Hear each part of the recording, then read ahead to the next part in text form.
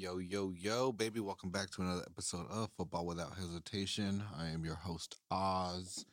Here we are talking San Jose Earthquakes, Major League Soccer, all that beautifulness, baby. And yeah, as you can tell by the sound of my voice, the Quakes are doing pretty all right. They're on a 3-game winning streak. And yeah, it feels good. That last they beat Vancouver 3-0. Looked really good, looked dominating, and doesn't matter if the pitch is falling apart under their feet, they're still figuring out a way to do it. So yeah, anyway, let's get into that real quick before we get into this episode. Right now the San Jose Earthquakes currently sit in 7th place in the Western Conference at 20 points, right above Colorado. Colorado just had their match on October 10th postponed with Galaxy because another one of their players tested positive for COVID, and that's just the times we live in. Yeah, this is actually a really unique pre-game show. I don't really do these right before the Quakes play, but yeah, this is the Quakes play later this evening. I'm recording.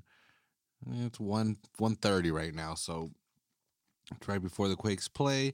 They take on Portland tonight. It's a huge test. Like I said, they were just on this little winning streak, but yeah, they are in 7th place because of that 3-game winning streak against currently sitting at 20 points, right behind LAFC and FC Dallas, who have 21 points currently.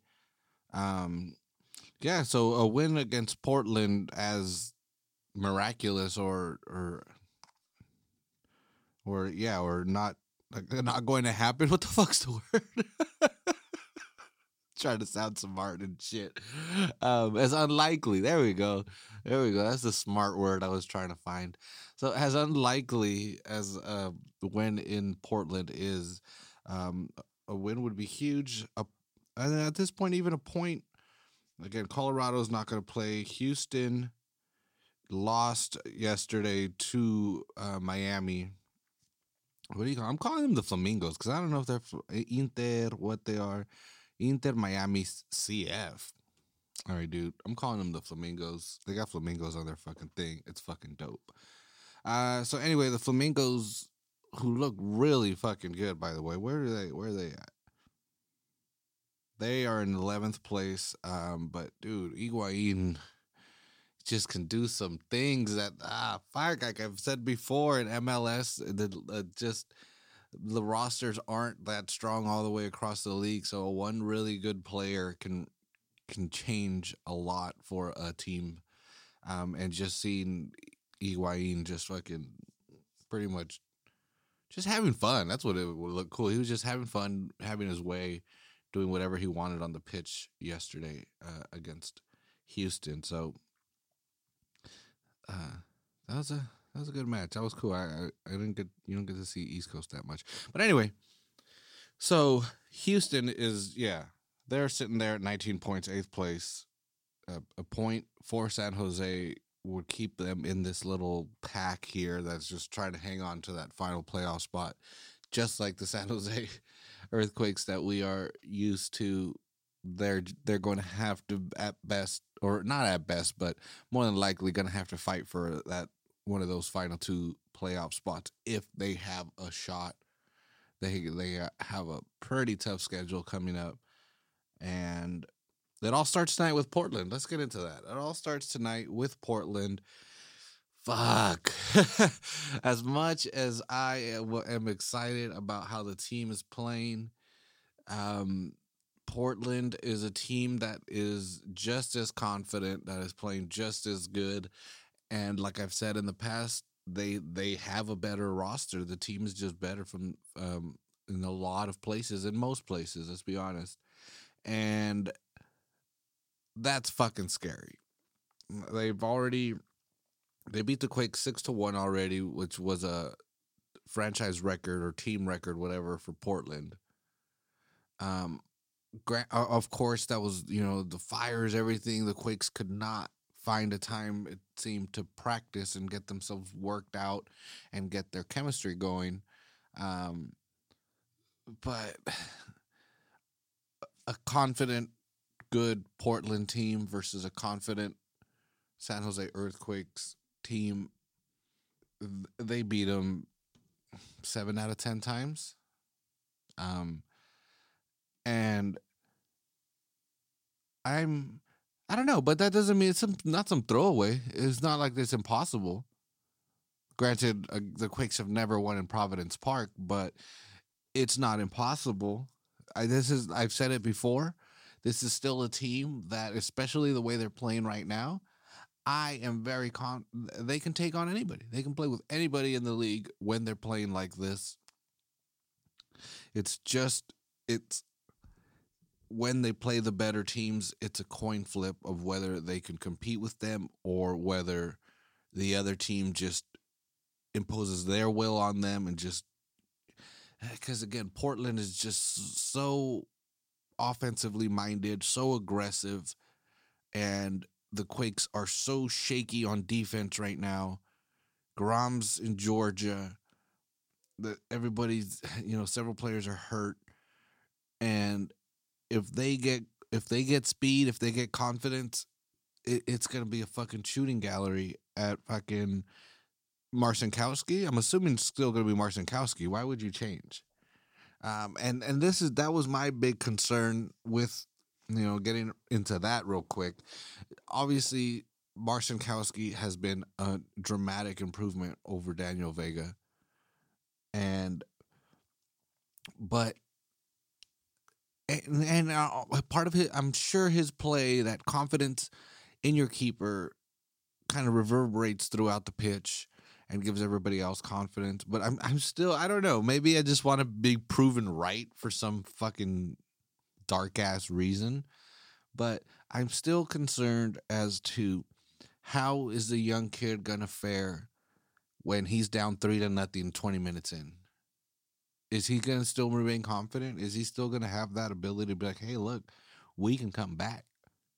We can come back, and even if I lose this 6-0, I'll be back tomorrow, and we're gonna win the next match. Or is the reality of him being, with a team with a depleted defense, gonna really deplete his own confidence? I'm curious, and again, that's really what I don't want the Quakes to get their ass kicked. I really would not. I would rather figure that out in a friendly. They play Sevilla or some shit, and Marcinkowski lets 5 through, and then we'll see how he reacts. But I don't know. I'm curious because that could be a really good turning point. He could really come out and be like, you know what, fucked up, but I'm your starting keeper. I'm gonna make this better. That won't happen again. And he could rally the troops and really push them, or really the youth and inexperience can really show. And I don't know. I'm confident. I don't give a fuck. The Quakes, they've been scoring a lot. And Wanda, this is what in this 3-game winning streak, which included again a 3-0 victory against Vancouver, Wando hasn't scored. There's been penalties, there's been set pieces, there's been all these different types of goals, and Wando hasn't scored in any of them. And to me, that is, when you look at the San Jose Earthquakes, that's a big marker. Are they doing good? Yes. How much of the offensive production has been Chris Wondolowski? Has he been scoring 80% of the goals in the last 5 minutes of the match? Because that just shows kind of a desperate team that's getting lucky. But they've been spreading it around. And that to me is exciting, and that shows. Again, Espinoza, I think he's 3rd in the league in assists. Or it might be something like 3rd league in assists in the last 2 months or some shit like that. And anyway, Espinoza's getting assists. That's what he was paid here to do. I've seen some people complain online or make fun of him that his inability to score. He wasn't brought here to be a goal scorer. He wasn't signed for all that money to be a goal scorer. He was brought in to be to fling the ball in from the wing and get some assists from that side. And he's doing that. We can't expect him to score 12, 15 goals in the season. That's not going to be Christian Espinoza. And if Christian Espinoza is for some reason scoring 15 goals a season, either the Quakes are having a spectacular season or they're having a really tough season, and for some reason their winger or is fucking scoring more than he should. But anyway, Espinoza's so that's where I that confidence, a confident Quakes team is a really difficult opponent for anybody in the league. Even though, like I said, some rosters are just better than them. Some rosters are just built better, and it pains me to say that as a Quakes fan because I love this team so much, but it's just a reality of the modern league is some teams have figured it out. Either they figured it out or they have ambitious leadership that really believes that, bringing success to the pitch is going to do something in the long run. Whatever it may be. But still but again, having Matias Almeida, having the types of players that he's created or brought in sometimes, I am fully confident in this team's ability to beat teams who have stronger rosters than them. Do I think in the long run that's how the Quakes should keep going? Fuck no. Fuck no. You represent the 10th largest city in the United States. There is only one other professional sports team in town. I mean, the Bay Area is really one big thing, but South Bay, San Jose, it's just the Sharks down there. You represent one of the fastest growing leagues in the world in that city, one whose downtown is about to be reshaped by Google, one of the largest companies in the world. And that's just one project of what seems to be like an endless amount of projects that are happening in and around downtown San Jose, around the stadium. There's a buzz in San Jose. There's a buzz around Major League Soccer. And this team needs to capitalize on that. This ownership needs to capitalize on that. If not, they need to sell the team to somebody that will. Because, this was a cute investment 15 years ago. But at this point, these are serious franchises that people expect more from. 15 years ago, MLS was where you could take your kids to a professional sporting event and not have to worry, about the madness and craziness that goes down. I'm not saying that a modern Major League Soccer stadium is some kind of madhouse, some kind of fucking Green Street hooligans and shit. I mean, it's still very much a family-friendly environment, but the core group of fans now expect a lot more in return for their investment.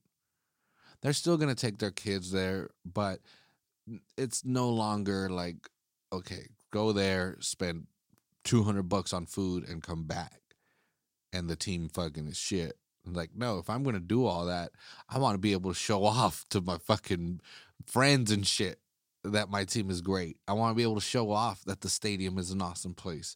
And in order to do that, the front office needs to invest in the team. Anyway, there we go. That's my soapbox for this episode. But anyway, I mean, I believe it. I believe that the Quakes can do it. Fuck. And if you do, I mean, I don't know.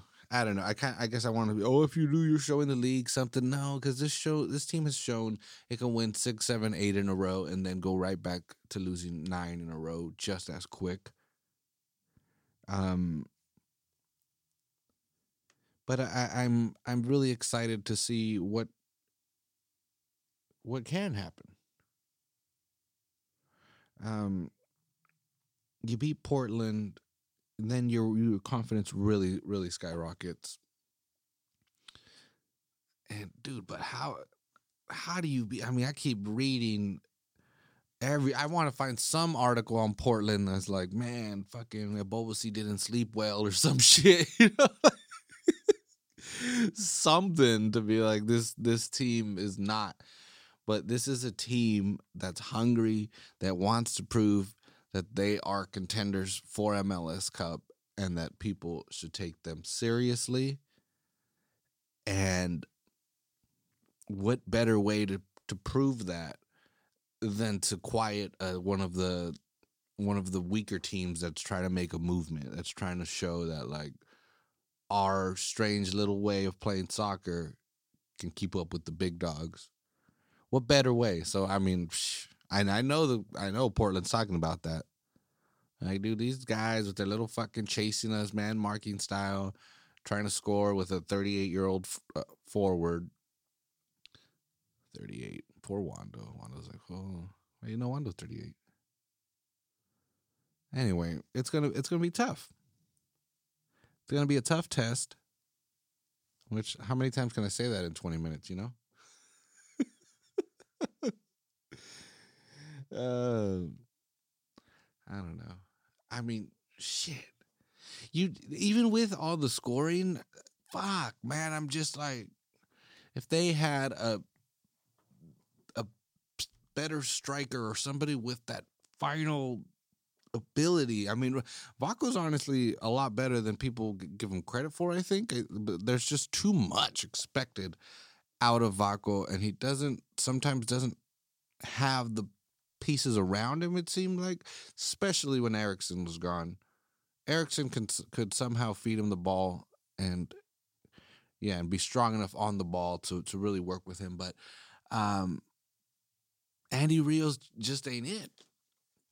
I'm sorry. And I know he's got maybe 3 goals this season, and one of them was a penalty. One of them, I think it was the first game of the season. He scored that ridiculous one at the end to either tie or win the match. And but I don't know. For the minutes, I don't see it. I know Husin is hurt, and he may have been hurt for a while. That's probably why he was off. You know, your fucking core's not feeling right, and everything's not right. But I don't know, and it's tough because you can't even say, oh, that's what you got to do in the off season. That's who you got to sign in the winter, because there's so many fucking holes in this team, or so many potential. I mean, not holes, so much potential for growth, or so much potential for improvement. And it doesn't matter if you score more goals, so fucking what? The goal differential is -16. Who the fuck cares if you score? Who scares? Who cares if your team had 10 more goals? The goal differential would still be -6. You'd still be a team that's struggling defensively. If you had -6, it'd put you at one of the worst goal differentials in the Western Conference. You know. So and then if you go out and you that's what sucks. Also, the league being so young, you sign a really good defender, and a lot of people don't. They're gonna be like, what the fuck? Again, there's no stats. I'm trying to get out. Sorry for fucking fumbling my way through there. I guess I'm trying to say, I'm not trying to say that American soccer fans are not aware, but some of the newer fans or some of the more casual fans might see a big center back signing, see a big number spent, and then when the season starts, they're like, this motherfucker don't have no assists, no goals. What is this? So that might, people are like, what's going on? But it'd be like, dude, if you look at that goal differential, it's getting better. I don't know. I wish I had some magic, some list. Be like, all right, on defense, these are the 3 or 4 guys that should go after, would fit into that. I'm not gonna go. I mean, there's just too many fucking players out there. Anyway, I definitely just wanted to get an episode in right before this, a little pregame for tonight's match against Portland. If Quakes can somehow squeeze a point out of that match, it keeps them again in this little playoff hunt, and it also goes to show that this winning streak is kind of here to stay. And the Quakes of that couldn't figure themselves out, that couldn't get their chemistry right, are kind of gone for the bid. So we'll see. I have faith. I fully expect Marcinkowski to be back in goal. We'll see. We'll see. Anyway, Oz here, football without hesitation. Thanks for listening. Reach out to me if you want to. If you want to reach out, say something at FWH Podcast or Oz at saladbites.com. It's OZ at saladbites.com. Reach out to me, ask me some questions. Tell me, what the fuck, dude, you were wrong here. You're a fucking idiot. Tell me you need to talk about this some more. How do I do this? How to do that? Reach out, man. Reach out. There's still a lot to talk about this team. Always, every week. I'm loving it. Again, good luck Quakes tonight against Portland. We'll see. We'll catch y'all next week, hopefully with some positive news. Peace.